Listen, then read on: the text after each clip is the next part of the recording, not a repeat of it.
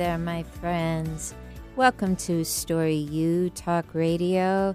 I am delighted you are here for a live show. We are live in Seattle, Washington. It is 4 p.m. here at KKNW. We will be offering this show as a podcast, and that will be on all your favorite platforms. But did you know we also have an encore show every week? And currently that is on Friday mornings, 6 or 7 a.m. on Friday mornings Pacific time. And that's just going to help you get your commute going. You can also listen to us anywhere in the world by downloading the KKNW app. So what is it I'm doing here at KKNW? Well, we're talking all about stories here. This is Story U Talk Radio. And I really focus on the stories you live by, really getting in touch with your health and your mind and your wealth and your love and your career and anything else that really feels important to you. And I will tell you this, many of the clients I work with are writers. We are writing memoir and self-development books, and we are monetizing them, getting them out in the world, and helping people claim their right to being an author. You can self-publish, you can traditionally publish. All of that is great. My role with the writer is to mentor you so that you get for your ideas that are floating around in your head out of your head and on to the printed page. That's what we want. Publishers can't read your mind. They got to see your words on the page. So I turn people into authors. That's one of my favorite things in the world to do. And you might be the next one. If you would like to talk to me about that, we could have a quick consultation. You can find me at CoachDebby.com. And Debbie is spelled D-E-B-B-Y. CoachDebby.com. Every week I bring you a new topic, and I really do like to focus on things that are either going to support your mind while you are becoming an author, or support your writing while you are producing whatever it is you want to put out in the world. So today I thought we would talk about a situation that probably affects anyone that writes for more than, say 10 hours a week. And that is the lonely writer's syndrome. It actually has a name. You know, remember in the days when we didn't have seasonal affective disorder? Well, now we do. And we know all about it here in Seattle, but we don't know about it today because it's beautiful and sunny. But we named this syndrome based on how we feel. Seasonal affective disorder, SAD is the acronym. We also have this syndrome, Lonely Writer's Syndrome. Doesn't spell anything, LWS, but it sounds like a terrible disease when you make it into an acronym. Oh, what are you suffering from? Oh, I just have some LWS. Oh, that sounds terminal. Yeah, it is. It's Lonely Writer's Syndrome. Oh, how do you deal with that? Oh, I just don't know. Well, this is how you deal with it. You tune in to Story U Talk Radio, because I am here to tell you that success is really a team sport. If you're going to be successful at just about anything, you can't do the absolute entire thing on your own and think that that poor little mind of yours is going to come through for every decision, for every unexpected U-turn, for every opportunity. You're going to need some help along the way. If you want to be successful, you want to think of your writing as a team sport where you ask for help and you accept help. And that's going to set you up for some really big wins. Now, a lot of people think, well, I haven't been on a team since I was a child. Well, that's a really good place to take your mind. What were you up to as a child? Were you playing basketball? Were you playing baseball? Were you on a hockey team? Anytime you are on a team, you are up-leveling your skills right away. You're learning how to respect others, how to communicate with others. You're learning that a lot of things ride on ideas bigger than you. Now you might be saying, but if I'm an author, isn't it all about me and my words? Actually, it's more than that. Because if we're going to get your book out there in the world, we need to figure out exactly who you're talking to, who's that audience, who's publishing in that area. We're going to have to edit the book and market the book so the people that you want to read the book are available to the book. There's a lot going on. So the early steps may be that you spend a good amount of time alone, working it out, but soon after you decide you want to be writing, I think it serves you to think of writing as a team sport. So typical teams that writers would find themselves on are things like a workshop. You have lots of pals at the workshop, and they're all writers just like you. They're all being vulnerable, something you learn in a team area. They're all being vulnerable, sharing their work together. If you're working on a team and you're a writer, you probably have a mentor on your team, someone leading you, guiding you, and really listening to you, really finding out what your dream is for your book. Another typical team player for the writer is going to be the editor. And that person, again, a really good listener. They're listening to how you're putting your book down on paper, and they're doing this with their eyes, and they're figuring out exactly, I know that sounds weird that you can listen with your eyes, but that's the crucial skill of an editor. They want to make sure that exactly what you desire to say in your book is concise, is thoughtful, and is in a language that is going to reach your ideal readers. You might also have an agent. You might even have a publisher that's working with you. But to do the whole thing, beginning to end by yourself, there aren't that many success stories around that. You might talk to somebody who said, oh, I self-published. I did it all by myself. But I bet you, along the way, they asked some people for some tips. They probably were in a workshop environment. They were probably doing a lot of scrolling to see if they could get help somewhere. Honestly, I can't think of anyone that from day one to day done did everything by themselves. Writing is a team sport. And if you're trying to do it all by yourself, you are going to experience what I would call the lonely writer's syndrome. So today, my dear friends, I want to introduce you to your childhood. This was a time when your folks were encouraging you to get out there, to join the band. They were encouraging you, get out there, pick up the baseball bat. Get out there, be a Boy Scout, go to camp, do things with other kids. Now, a lot of times you might have felt nervous and said, but I don't know if the kids like me. I went through that a lot.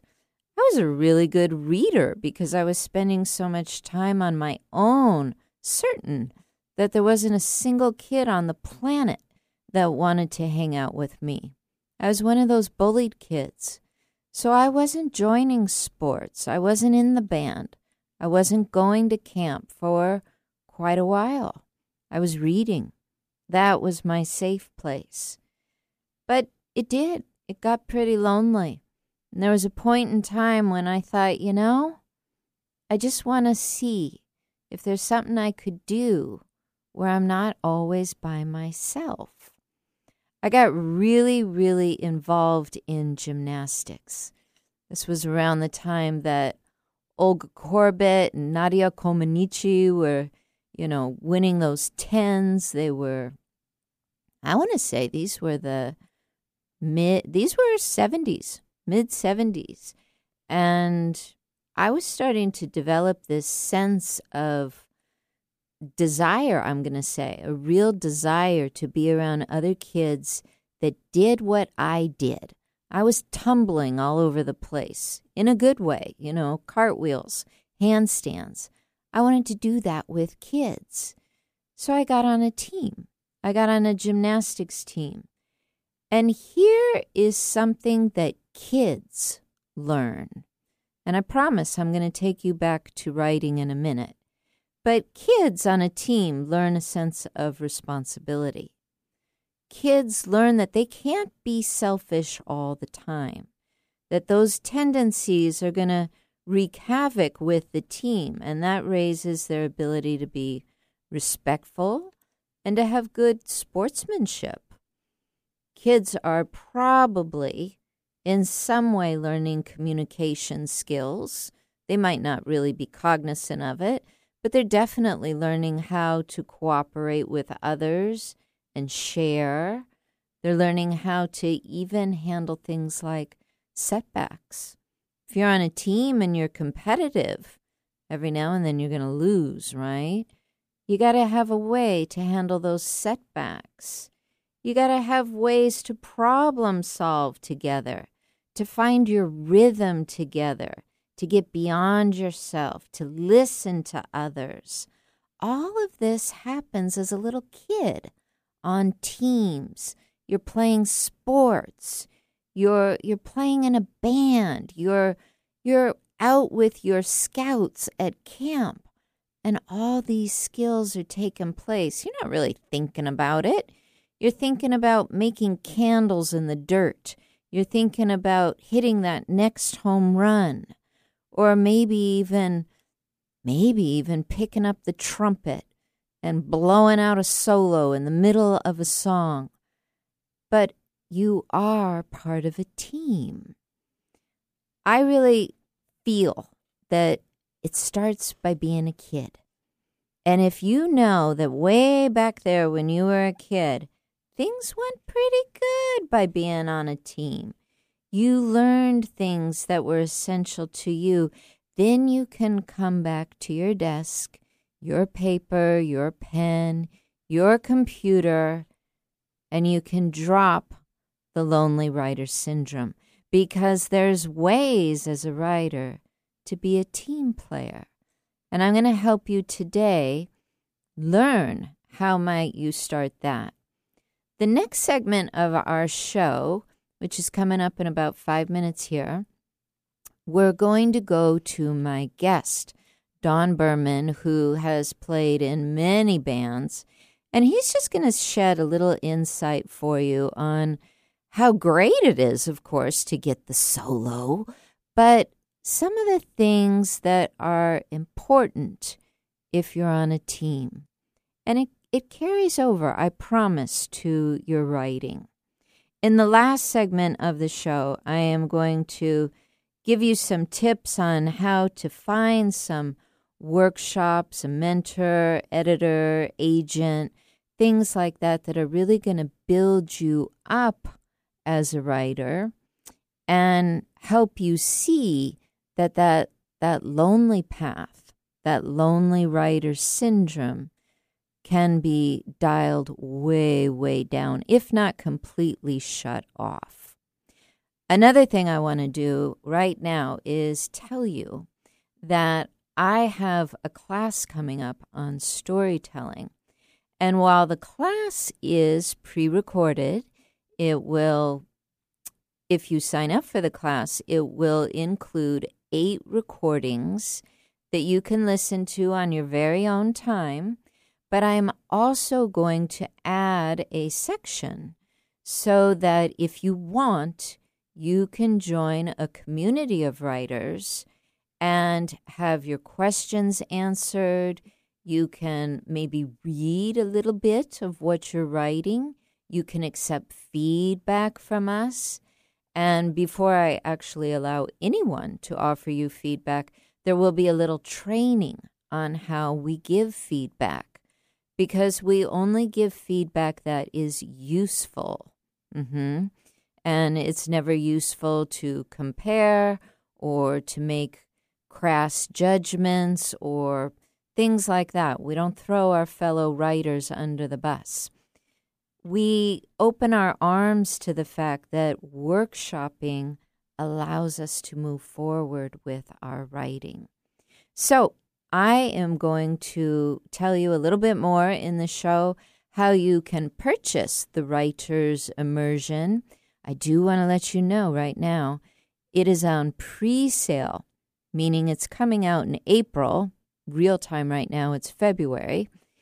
And so if you invest in the pre-sale, that is a 50% off.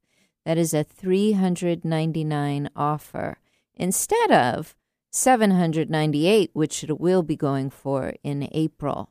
So early bird gets the worm. You're going to like the class, the story immersion.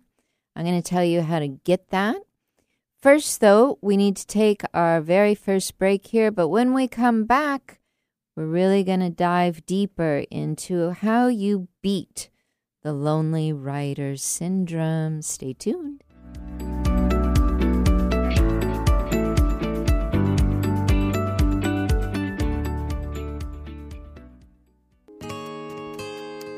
Did you know your writing coach, Coach Debbie, is also a master-level life coach trained by Hay House author Alan Cohen? She's offering free 30-minute consultations to anyone, not just writers, who are wanting to discuss a big, stretchy life goal, which might include, how can I work on my bucket list? How can I better relate to my children, spouse, boss, or in-laws? What should I do about aging and feeling scared to be seen? How might I double my income fast? Email Coach Debbie at CoachDebbie.com/connect for more information. And right now you can also enroll in Coach Debbie's April course, The Story Immersion. You'll receive 8 pre-recorded classes throughout April that you can listen to on your own timeline. As a listener of the podcast, you qualify to save 50%. Simply email Coach Debbie by visiting CoachDebbie.com/connect. And get started on the life goal or writing project you've been dreaming about.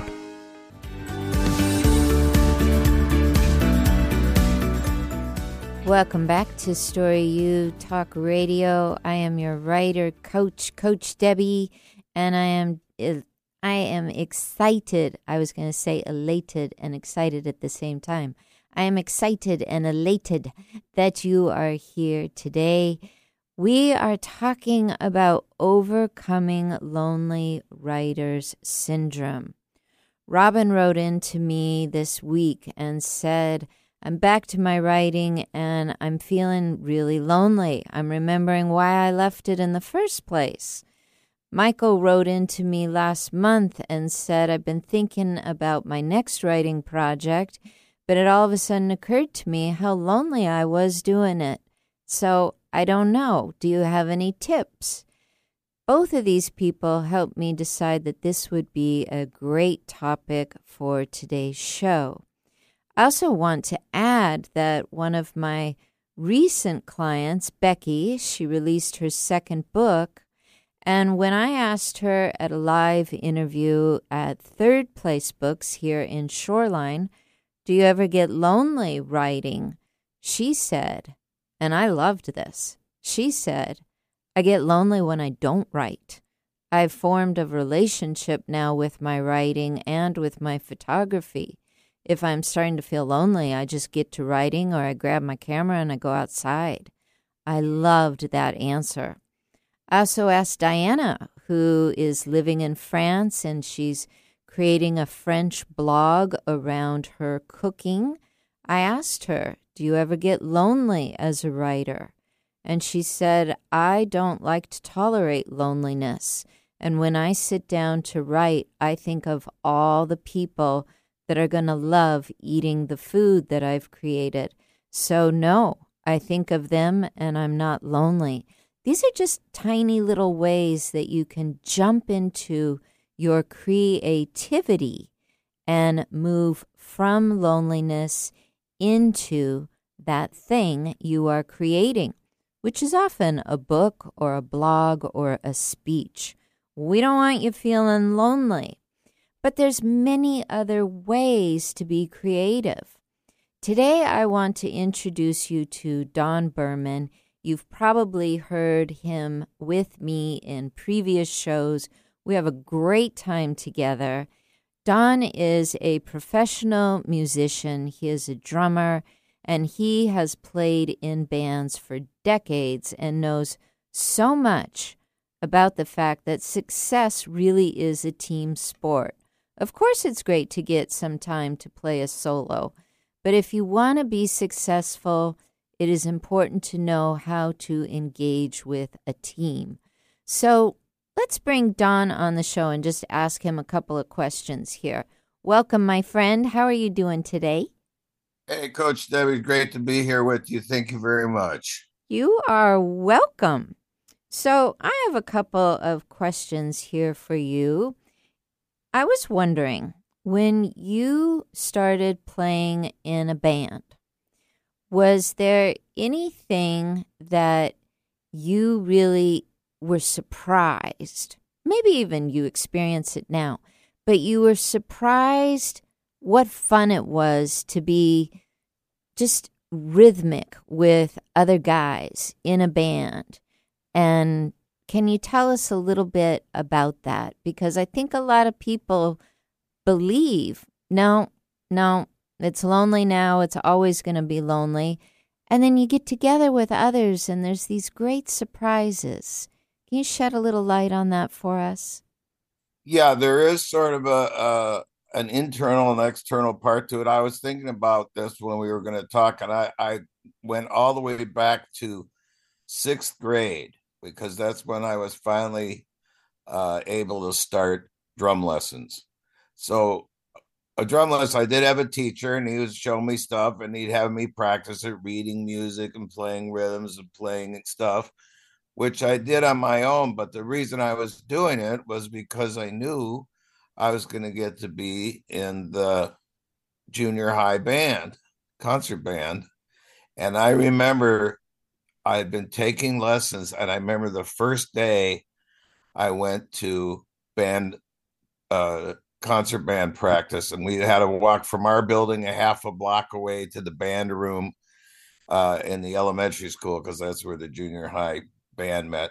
And this room was full of musicians. You know, concert band's got maybe 50 kids or more in it. And I was standing there in the back with some of my fellow drummers who were already in this thing, and we had music in front of us. And the band started playing, and we had to count a certain number of bars of rest till our entrance. And then our entrance came, and me and this kid next to me, he started playing because we were learning how to read.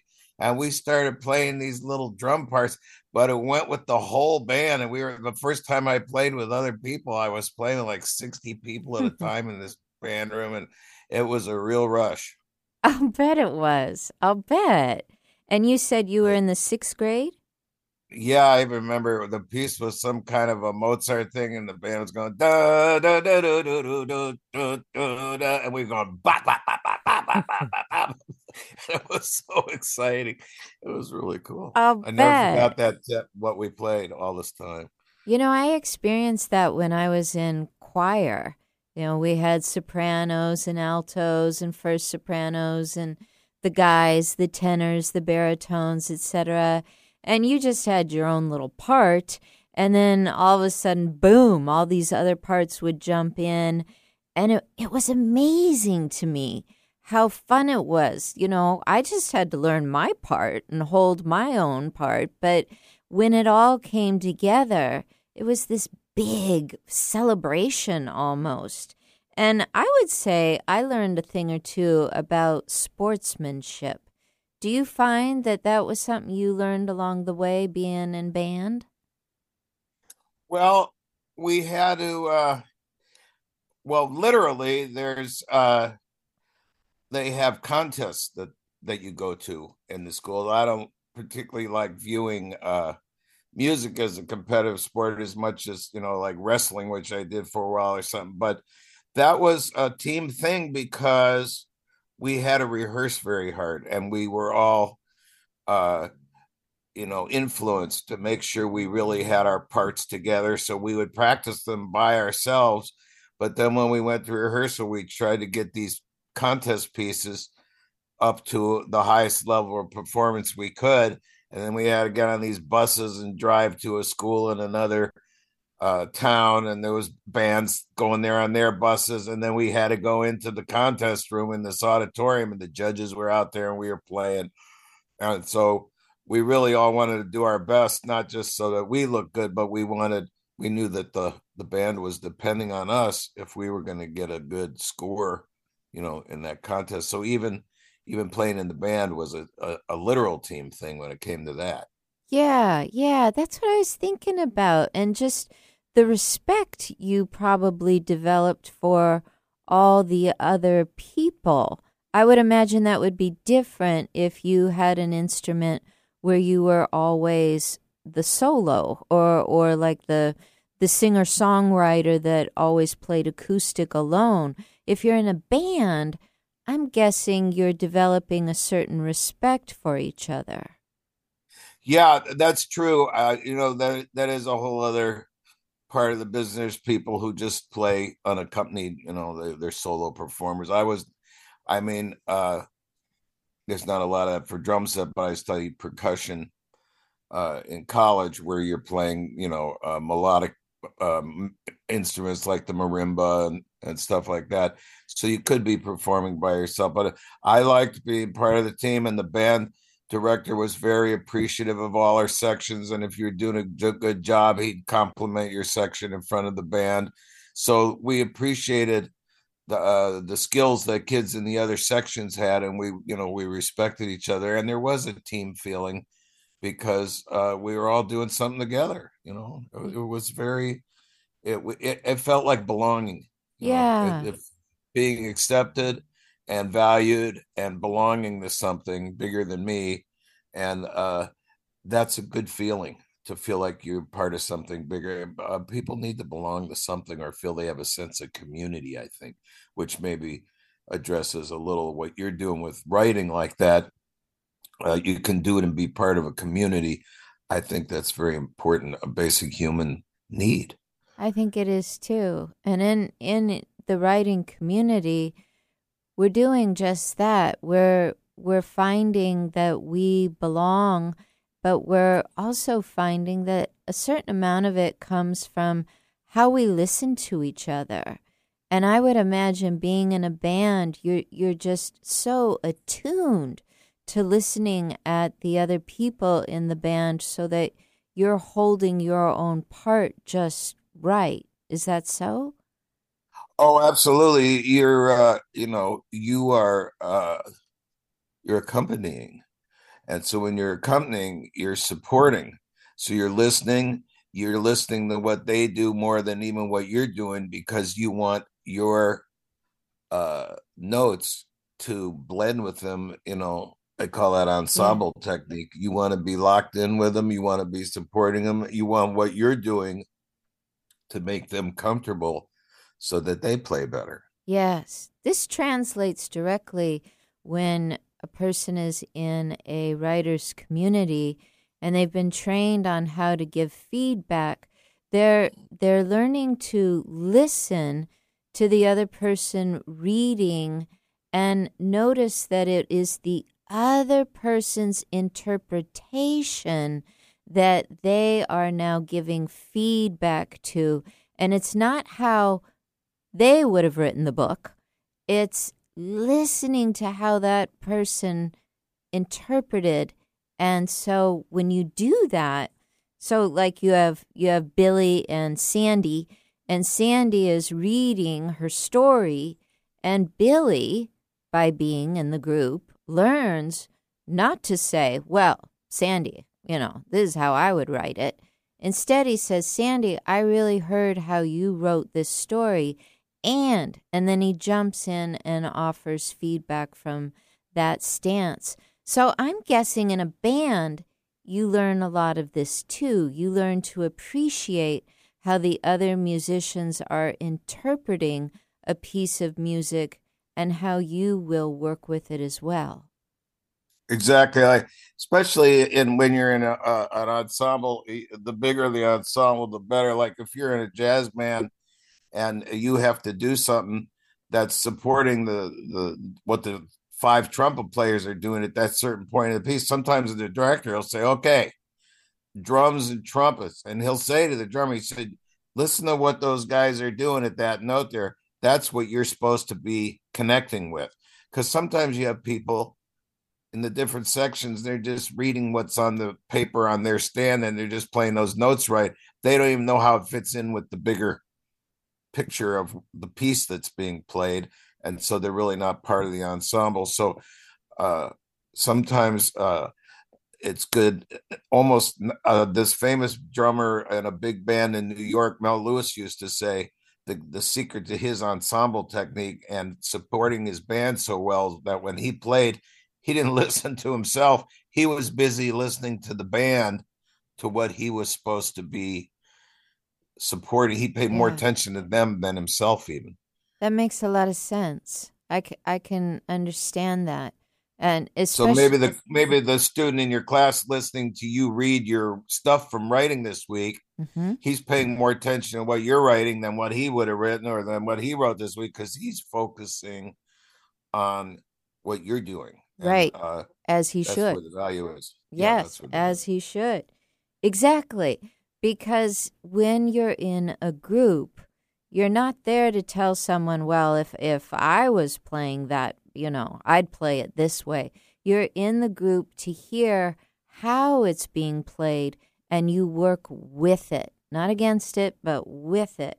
I think there's a lot of corollary there. And I bet that bands also go through situations where they feel like they had sort of a setback, or they felt like the audience just wasn't completely in the groove that night. And I'm guessing, and I want to ask you, do you think it'd be easier to deal with that if you're in a band than if you were playing a solo act? What, if the audience isn't quite where you wish they were tonight, or? Yeah, something felt like a setback, like the room just didn't have the right vibe, or, something like that. Do you think it's easier to deal with something like that if you're in a group, a band, as opposed to? Oh, I'm sure it is. I mean, if you, I had to play a senior recital at the end of my senior year at one of the colleges I was at studying performance, and that's spooky because you got all your peers out there in the audience, a bunch of people watching you, and it's just you. So you're not, you have not, there's nothing to hide behind. So if you make a boo-boo, you got to own it that you made the boo-boo. That's a different kind of pressure than if I was, I used to play music theater shows and I was the drummer in the band for the production. And, Friday night, it was like dress rehearsal, even though it was supposed to be opening night. It was like, okay. But then Saturday night, man, we were ready and the show was happening and people were laughing at all the right parts and clapping loud at all the strong parts. And you're the same people, but the audiences do change. Or then you play the hot Saturday night show, you come in the next day for the Sunday matinee, and it's just lower energy than the Saturday night show. And so you have to give it all you've got, but there are things out of your control where you go, well, every audience is different too. So sometimes you just go, man, that show, that line they howled at last night, tonight, it was like crickets. It's like, didn't they know that was funny? Because you can't control that part of it, but it does change from performance to performance. And if you're part of the troupe, you go, well, the team was working together. So you don't get all the glory, but you don't get all the blame either. So I can speak more to that than solo stuff, because I Exactly. have, I've done more ensemble playing, and I'm not even that wild about drum solos. I like playing. The band is always a bigger thing than the solos. Uh, I think I Hmm. wanted to throw this in. The Rolling Stones used to fight with each other all the time. Mick and Keith had huge feuds, and Charlie wanted to kill Mick at one point. He was mad at him, and but whenever they, even no matter what was happening with them individually, when they went on the stage and it was showtime, they when they became the Rolling Stones, it was this whole other much huger thing than any one of them. The whole was much, much, much greater than the sum of the parts. Right, right. I remember when you first told me that story because I was thinking about the fact that the lonely walk all by yourself, that syndrome of just feeling like you're always on your own, but then you end up with a group and they're fighting all the time, that makes you want to go back to being alone. But I've heard again and again and again from people that regardless of what went on with the group, that you came away with so many more skills than you would have if you always depended on going through something completely by yourself. So, Oh yeah, the yeah. the group, the group dynamic and the power of the group is always, it's just greater than the sum of the parts. So if you're part of something bigger than yourself, that's much more than you could do alone. There's organizations in the world where people, we can do together what we cannot do alone, Yeah. and I think that applies to a lot of arts as well as meetings for people in recovery or whatever. I do I've too. heard, I do you know. too. Great point. Finally, my last question for you. What Yes. what do you think makes an excellent team member? I mean, we've talked about respect, we've talked about problem solving, we've talked about, you know, um, collaborating. Is there anything in there or something else that comes to mind that you think makes an excellent team member? Well, I know, like you said, whatever they're expecting you to do, your part in the process, you want to look at all the problems of that. You want to nail them out so you're on top of that and in control of that. But a more important part, I know this happens on sports teams or something, you have to be there for your teammates. And if they have a bad night or a bad day, you've got to be there and tell them you still got them and you're still with them and you still support them and you still believe in them. And that you have to, being a good teammate means you're there to lift up the other members Yeah. when they have anything that might happen. If you and I are on a football game and you've made 10 field goals straight and there's 10 seconds left in the game, and you got to make this one to win the game. And it's the first one you miss all year and we lose because you missed. That happens. It Well, if does. you're a good teammate, the first thing you do is you go and put your arm around them and say, "Hey, man, it's okay. You Yeah. know, we all have. We That's know you're great. We're with you. We love having you here, and it's going to be cool." yeah. And uh, anything, all the talks you hear, people say, if you're going to be successful, you have to be able to get knocked down by whatever it is in your area of endeavor and get back up. Yes. Everybody, that's a universal. So if you're a good teammate, you have to be able to pick yourself up, but you have to help your teammates get back up too. Yeah, yeah, well done. Success. We have to accept the help around us. Be a good teammate. You really Let them helped help us you. out. They'll lift you up. They'll lift you up when you need it, and they'll make you stronger, and they'll lead you towards a successful season or endeavor or whatever it is. You have to be able to receive and give. You hear that a lot. Like, you have to learn how to receive because these people here want to give you something. Some people it's easier for them to give than it is to receive. As much as we think we like to receive presents and stuff, not everybody can receive, and it's an art, and it's important. Yes, yes. And we learned this. We learned this by being on the team, in the band. We go back to these childhood situations, and we figure these things out when we're just in our formative years.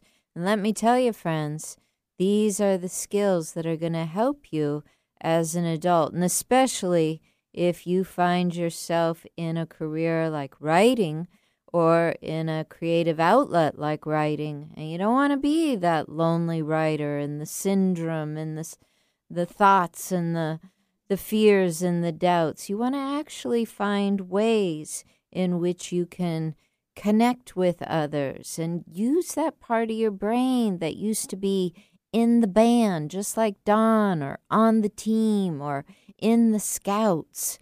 I hope, my friends, this is helping you along. I want to thank Don for being with us today. You were really, really helpful for our topic. And well, thanks, Deb. You can always ask for help. It's out there. It's available. So if you're writing something and you're stuck, you can ask a coach. You can ask your fellow writers, man, I hit a wall here. What can I do? They'll help you. That's right. That's right. You got to get some fellow writers to have fellow writers in your corner. Well done. And receive what they're offering. Yes, absolutely. Okay, friends, we've got one more commercial I got to sneak in right here. And when we come back, some final tips about getting out of that lonely writer syndrome. Stay tuned.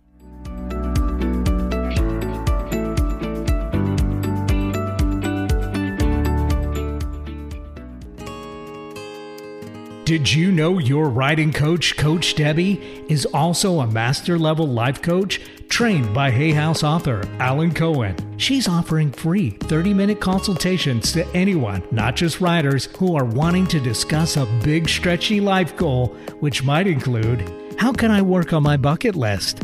How can I better relate to my children, spouse, boss, or in-laws?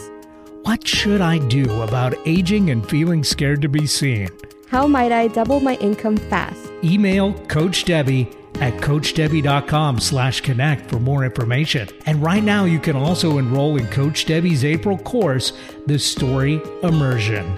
You'll receive 8 pre-recorded classes throughout April that you can listen to on your own timeline. As a listener of the podcast, you qualify to save 50%. Simply email Coach Debbie by visiting CoachDebbie.com/connect. And get started on the life goal or writing project you've been dreaming about.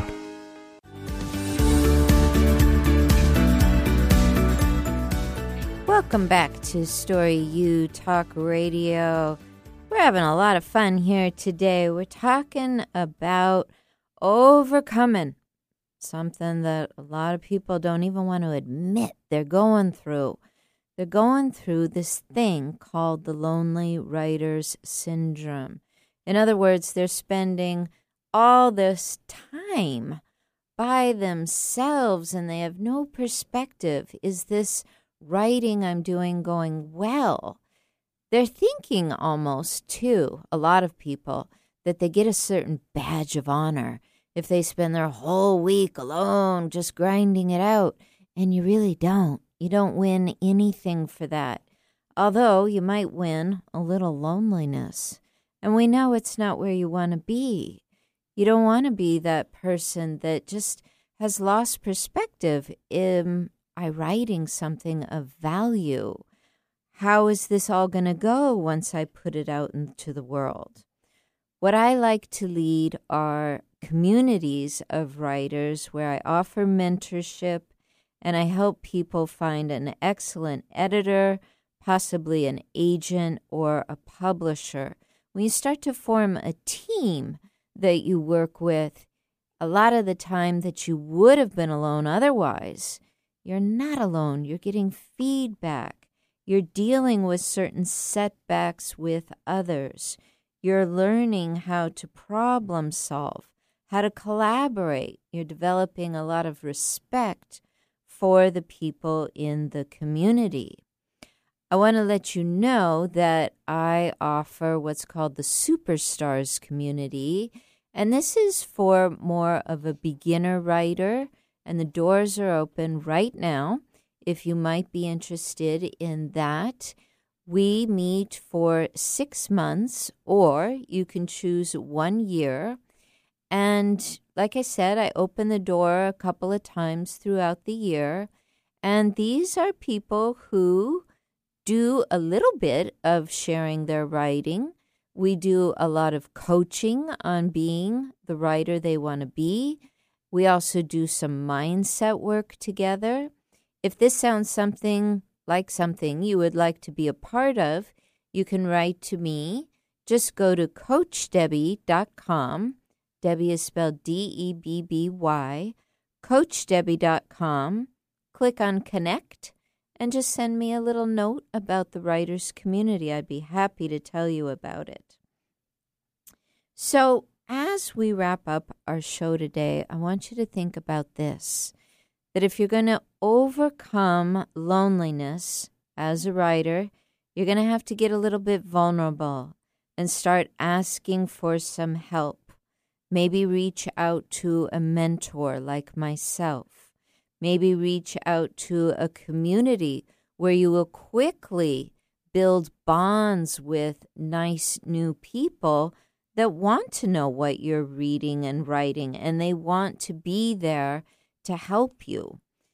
I want you to also think about the fact that you want to bring some of your most excellent skills to a community.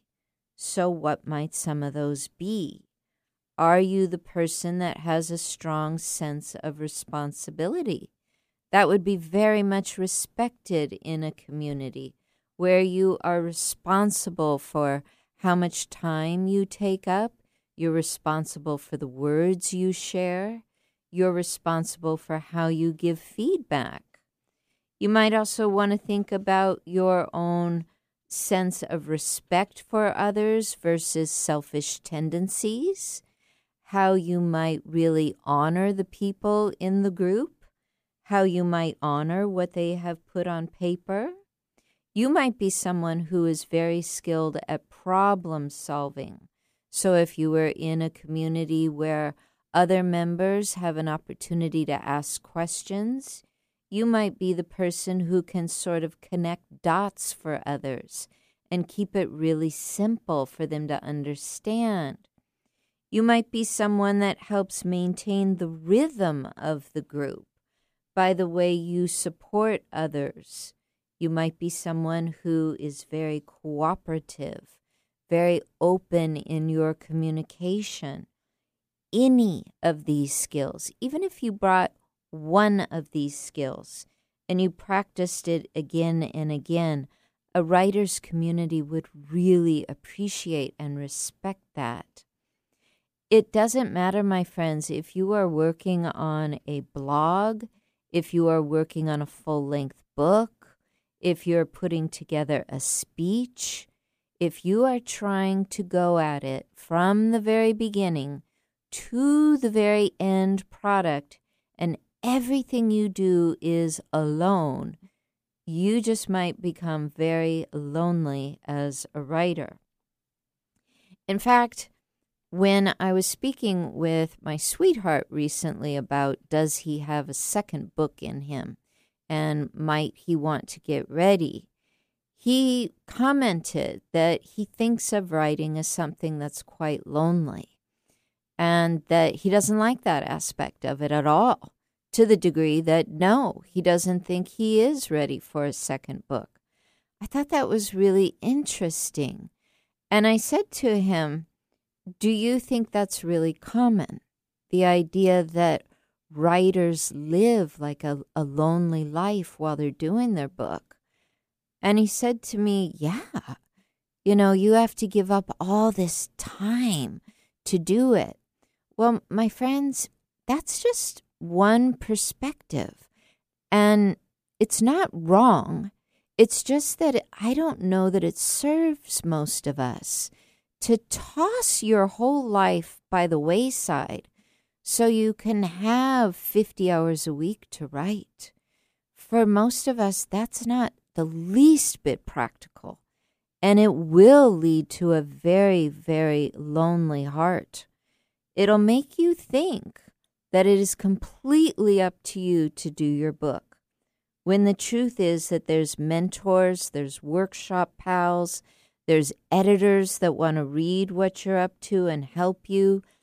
Do you have a sense of what an agent does? Now, this I think is really cool. When you know for certain, I am going to put this book out into the world, and I want someone to help me really find my niche with a publisher and my own audience. Looking up an agent behooves you, because right away you've got someone almost as good as a mentor, almost as good as a mentor in your court, because their whole job is to sell your brand not just to a publisher, but to the right one. So they're really getting intimate with what you do. They're reading your work, and they're trying to match you up. They're almost like a love matchmaker. They need to know you, and they need to know the publisher to see if this would be, quote, a good marriage, a good partnership. Having an agent on your side is wonderful. And it is, I will say, for the serious writer. Having a mentor on your side is going to take you a really long ways. And here are some things I want you to ask the person that you're thinking of hiring as a mentor. One thing to ask the mentor is, what do you think is your strongest skill as a mentor? I would tell you, if you asked me, one of my strongest skills is I not only listen to what you share with me about your book ideas, but that helps me really see the book inside of you. See what it is you really want to create.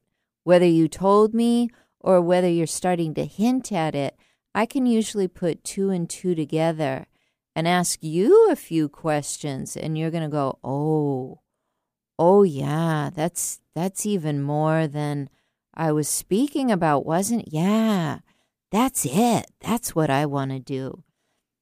Another thing you want to ask a mentor, if you're thinking about hiring them, is in what capacity are we going to work together, and in what capacities do I need to work on my own? Because there's no reason to hire a mentor if you're going to stay lonely, or if you're going to continue to feel stuck. Take the time to get on a call with a prospect and ask them the questions that you need to know most. If you are suffering from lonely writer syndrome, there are ways out. There are communities, there's coaches, there's agents, there's editors, and eventually, in your future, there will be a publisher for you.